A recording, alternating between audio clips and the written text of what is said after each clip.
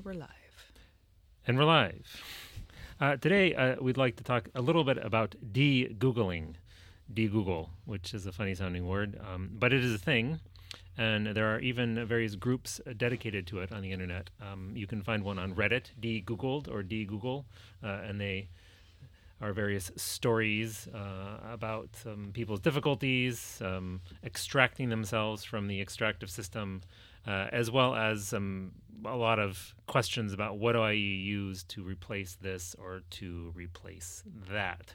And I have to say, like, we've been doing this podcast about a year now, about a year's worth of episodes up, and I've still avoided taking the first steps there because it just seems so overwhelming, and I'm neck deep in everything. Yeah, we bought our a domain for our own email almost a year ago. Yeah, I just got the renewal notice, and we hadn't done anything with it yet. Well, I have set up an account. I have moved a couple of things there and started communicating it to some degree, but I have not jumped in. You know what? I don't even know what your email address there is. Don't say it on the air.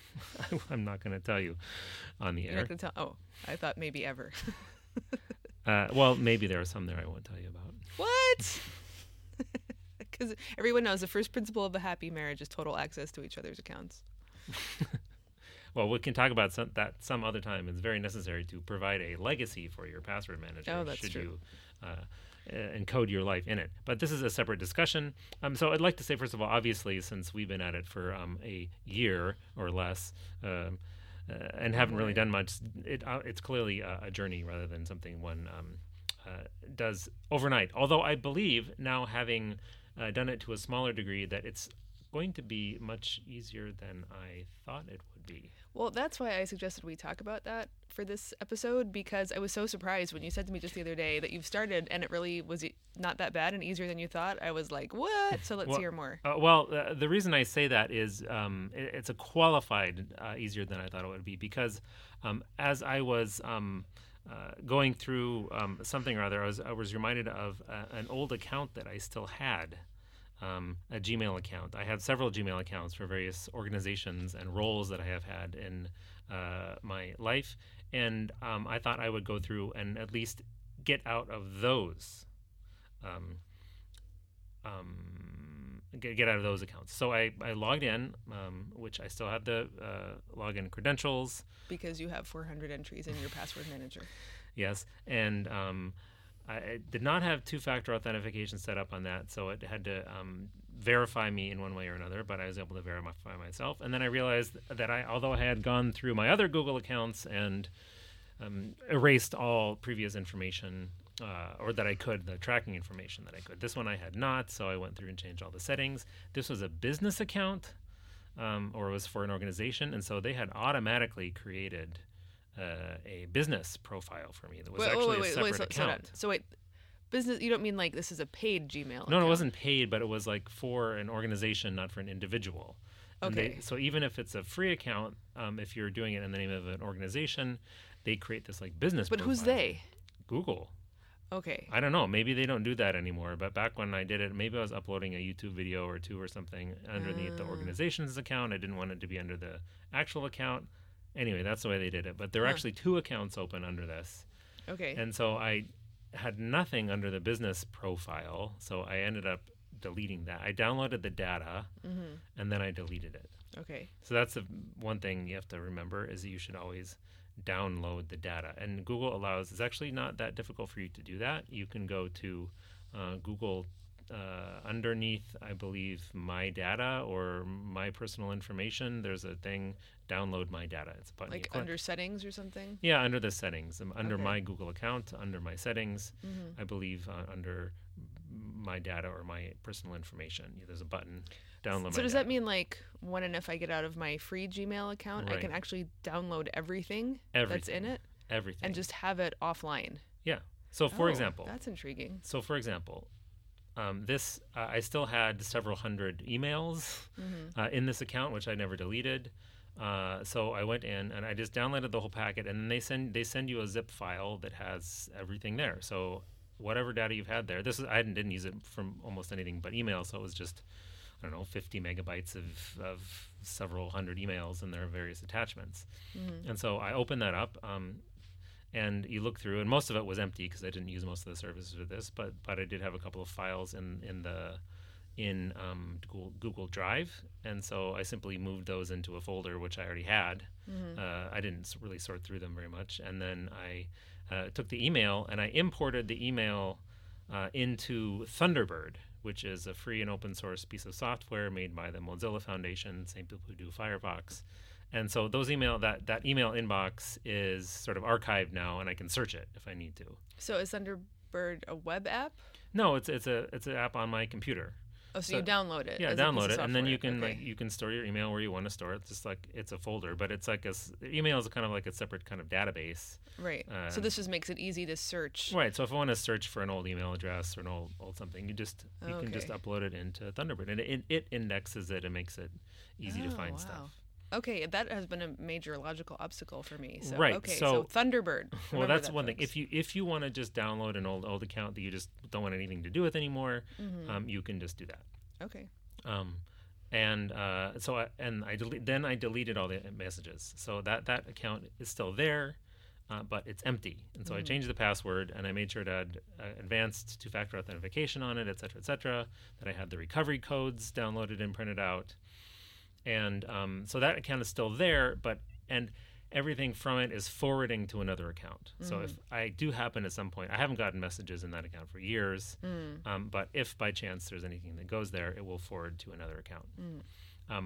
It's recommended, now you'll have to make your own decisions, but it's not necessary actually to shut down an old account, and maybe it's probably a good idea to keep your old accounts alive if it doesn't cost anything and it's not an annoyance. But alive just mean not like you have to use it, but just like you still have access to it. Still have access to it. Who knows when it may or may not be useful, or who knows if somebody sometime in the past has that contact information alone, or you've signed up for a service with that as a backup email address, or you never know. I mean, because we weren't keeping track of things for such a long time. Right. There's no necessary benefit other than maybe a psychological one of deleting the old account. You might as well just keep it. Right. Make sure it has a really strong password. Deleting it might just mean that you don't have access, but it might mean that, for example, Google still has access to it. So if there's ever a need to settle a dispute about what's in it, you might be glad to still have access to it. Yeah. So that's just the general wisdom at the moment. If there's no pressing need or it isn't required for it to be deleted, you might as well keep it open.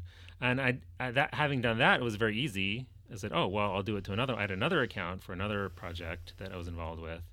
And I said, I'll just do that there. And it's the same thing. I had a few files in the drive and, a few hundred or 1,000 emails or something that were part of that project. Okay, and how much space does this take up?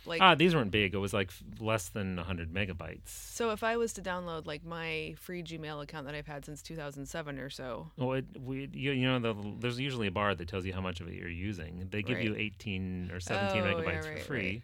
So you're obviously under that amount. I think I have 12 gigabytes worth. Right, and a lot of that is probably attachments, I would guess. Right. Okay. All right, but we certainly have enough in backup drives and stuff that I could keep it on.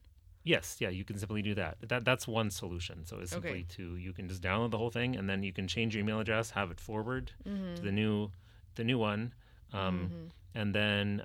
Okay, I have a question. Yes. If you set up forwards, will it not forward the spam? Can you set it up to select what it forwards? I think it will forward what it doesn't spam. Okay. And what if you set up an autoresponder and you say, I'm no longer using this account, please contact me at such and such an account? Will that auto respond also to spam, or can you restrict it only to things that make it into your inbox? I don't know how that works. I imagine because it's Google, they're very good at these things, they probably don't auto respond to spam.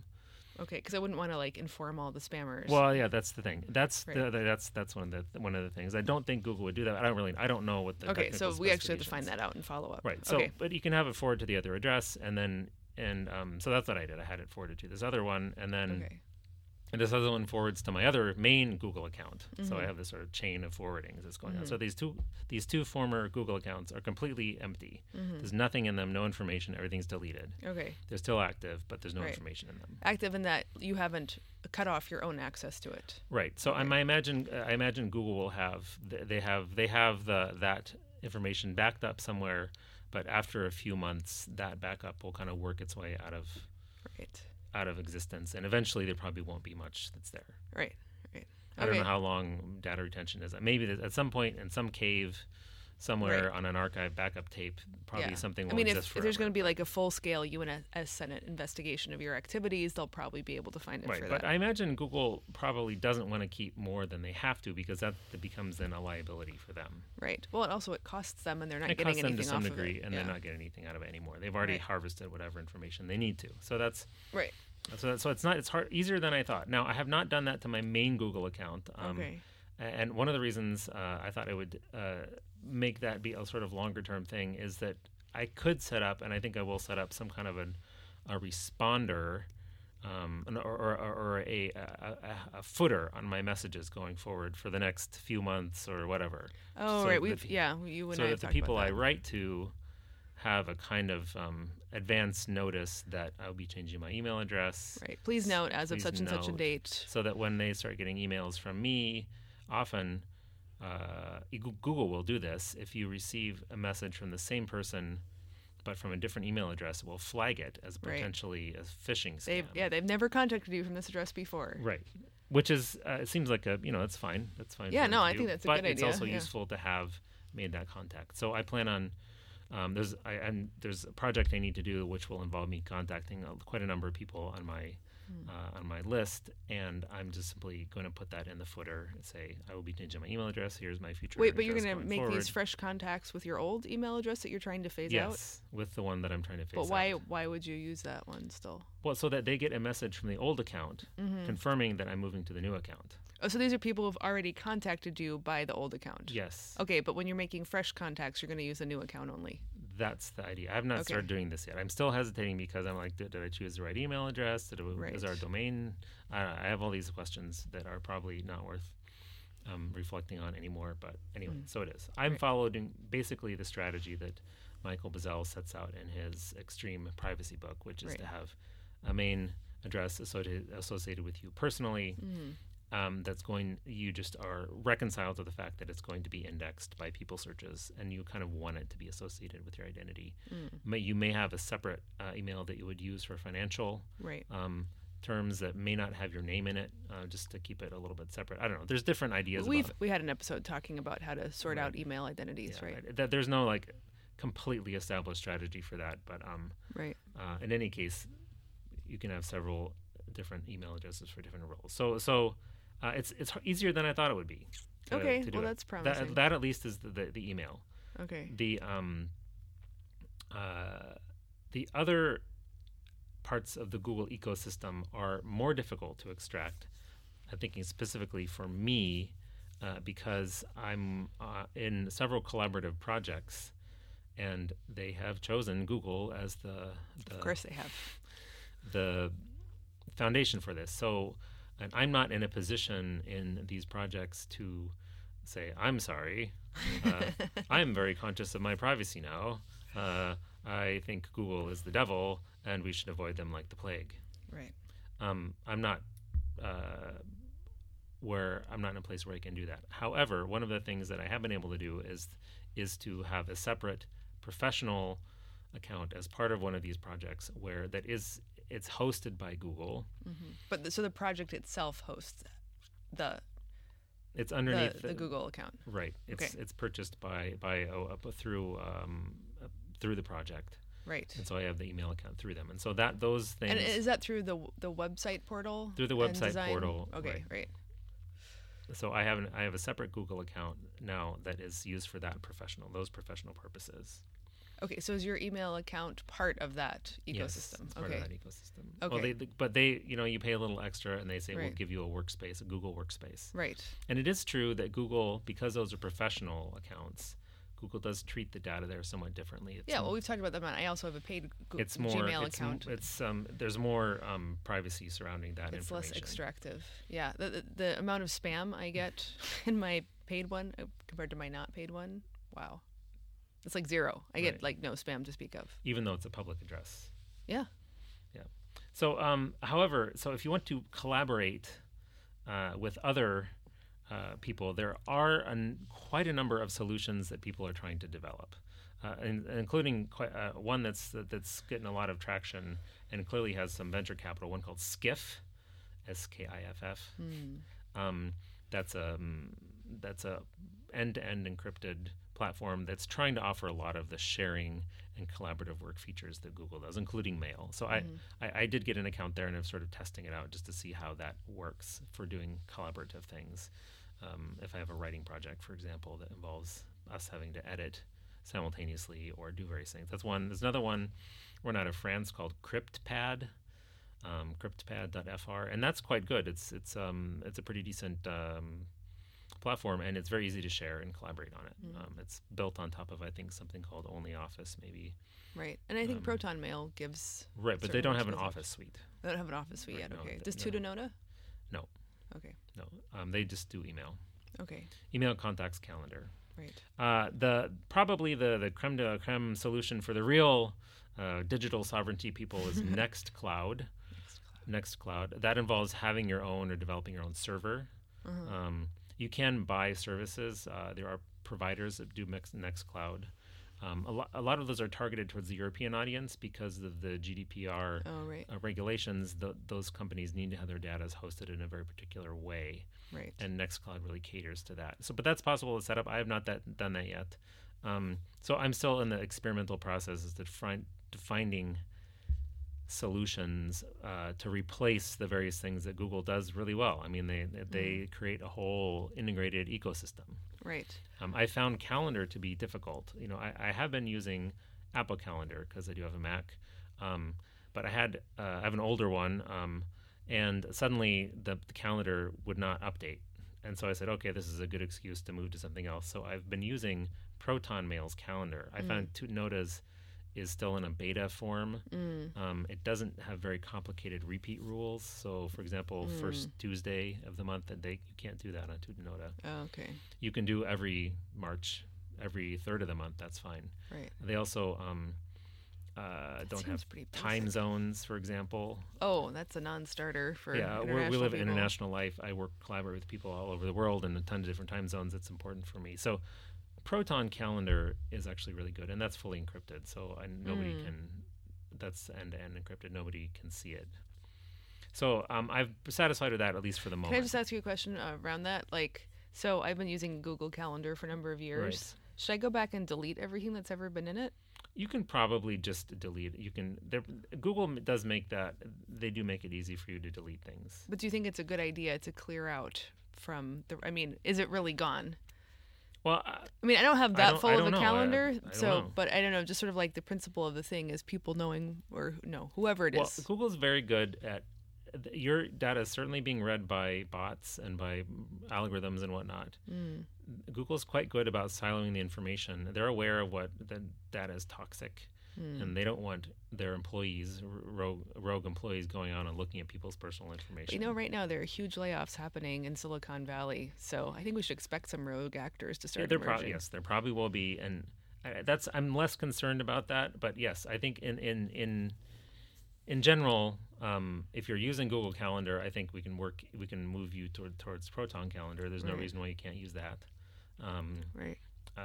So one thing that'll be hard for me to give up is I really like Google Sheets. Right. Because I don't actually use it for math. Right. I find it very useful for organizing other kinds of data, and I don't like what's the one in the Word suite?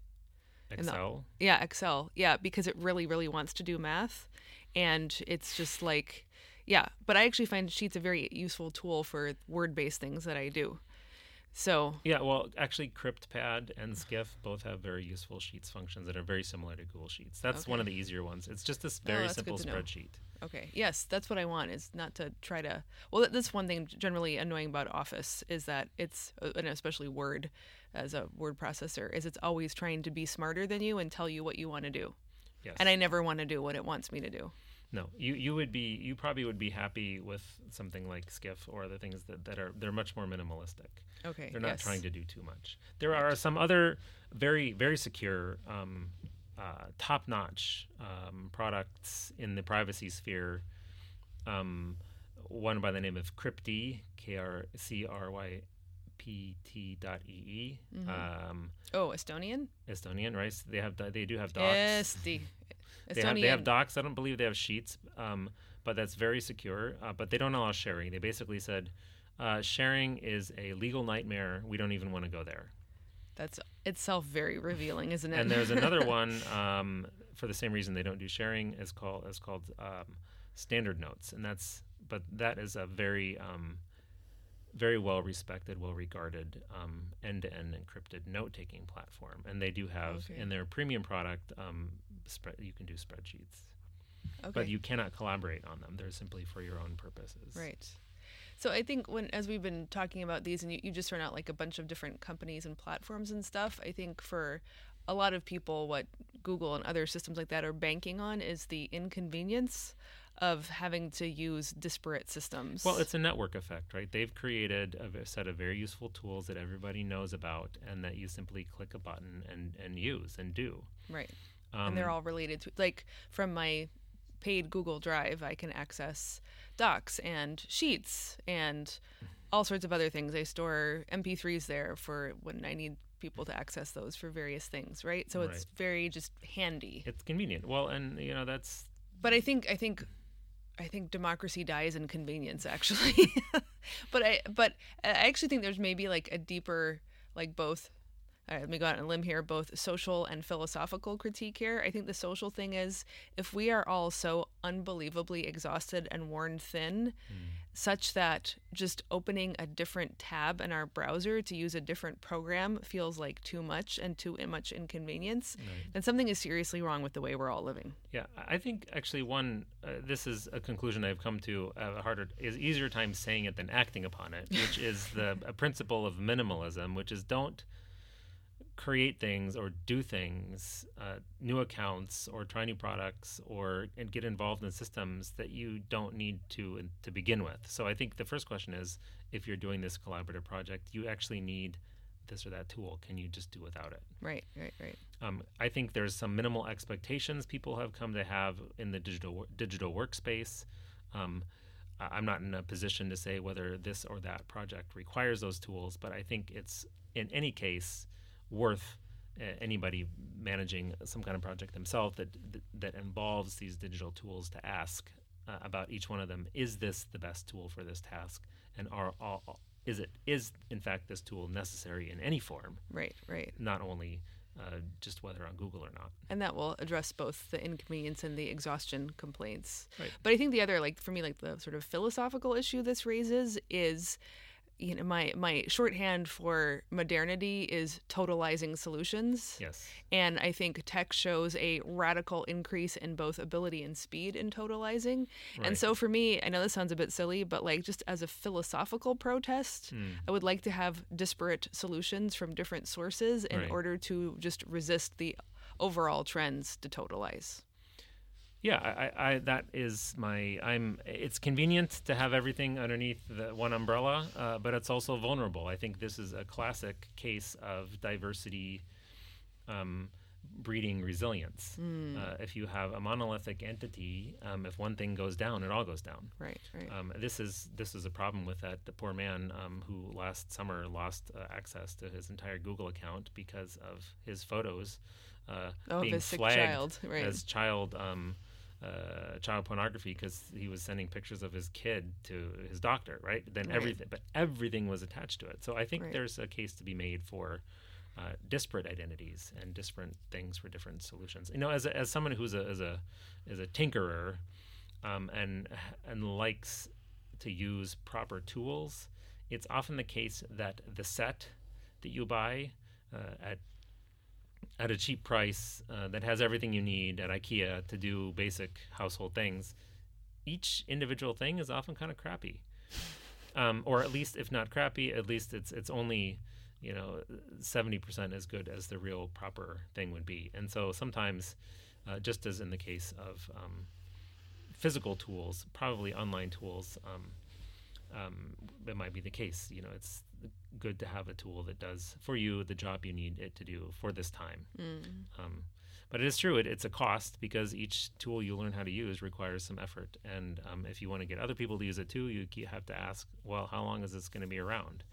Am I going to just have to move all my data to some other place all along. And so, anyway, there's no perfect solution to any of these problems, especially in the digital world where things change quite quickly, and a long lifespan is 5 years. Right. Well, I think you make a good point is that things might change on you anyway, but also generally speaking that the diversity of points of entry to your whole digital life gives you a kind of resilience so you can't lose everything at once. I was actually, as you were saying with that, I was reminded of, the story. I was once part of a church who that received a bequest. Right. And so the church's banker came and told them all the different things he was investing the bequest in.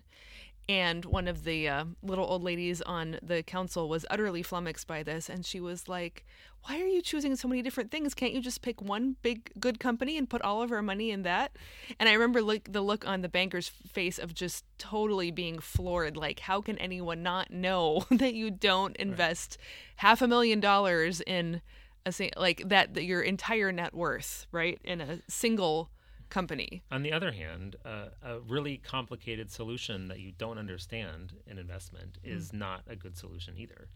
Right, but I mean, simplicity is better. All right, the creation of index funds. Right. That's the analogy I'm thinking of. It makes sure that your holdings are diversified among, for example, the 500 top companies. It's always being shifted. So if one of them goes under, you still have 499. Or even if a bunch in a sector go under. If one of them goes under, it means that the other companies have bought up what it is now and you still own it. Right. So I just think that's maybe a more useful analogy is by not concentrating, not totalizing your entire digital life in one particular company, no matter how enormous and unstoppably Goliath-like it appears to be. We all know that sometimes Goliaths go down really fast.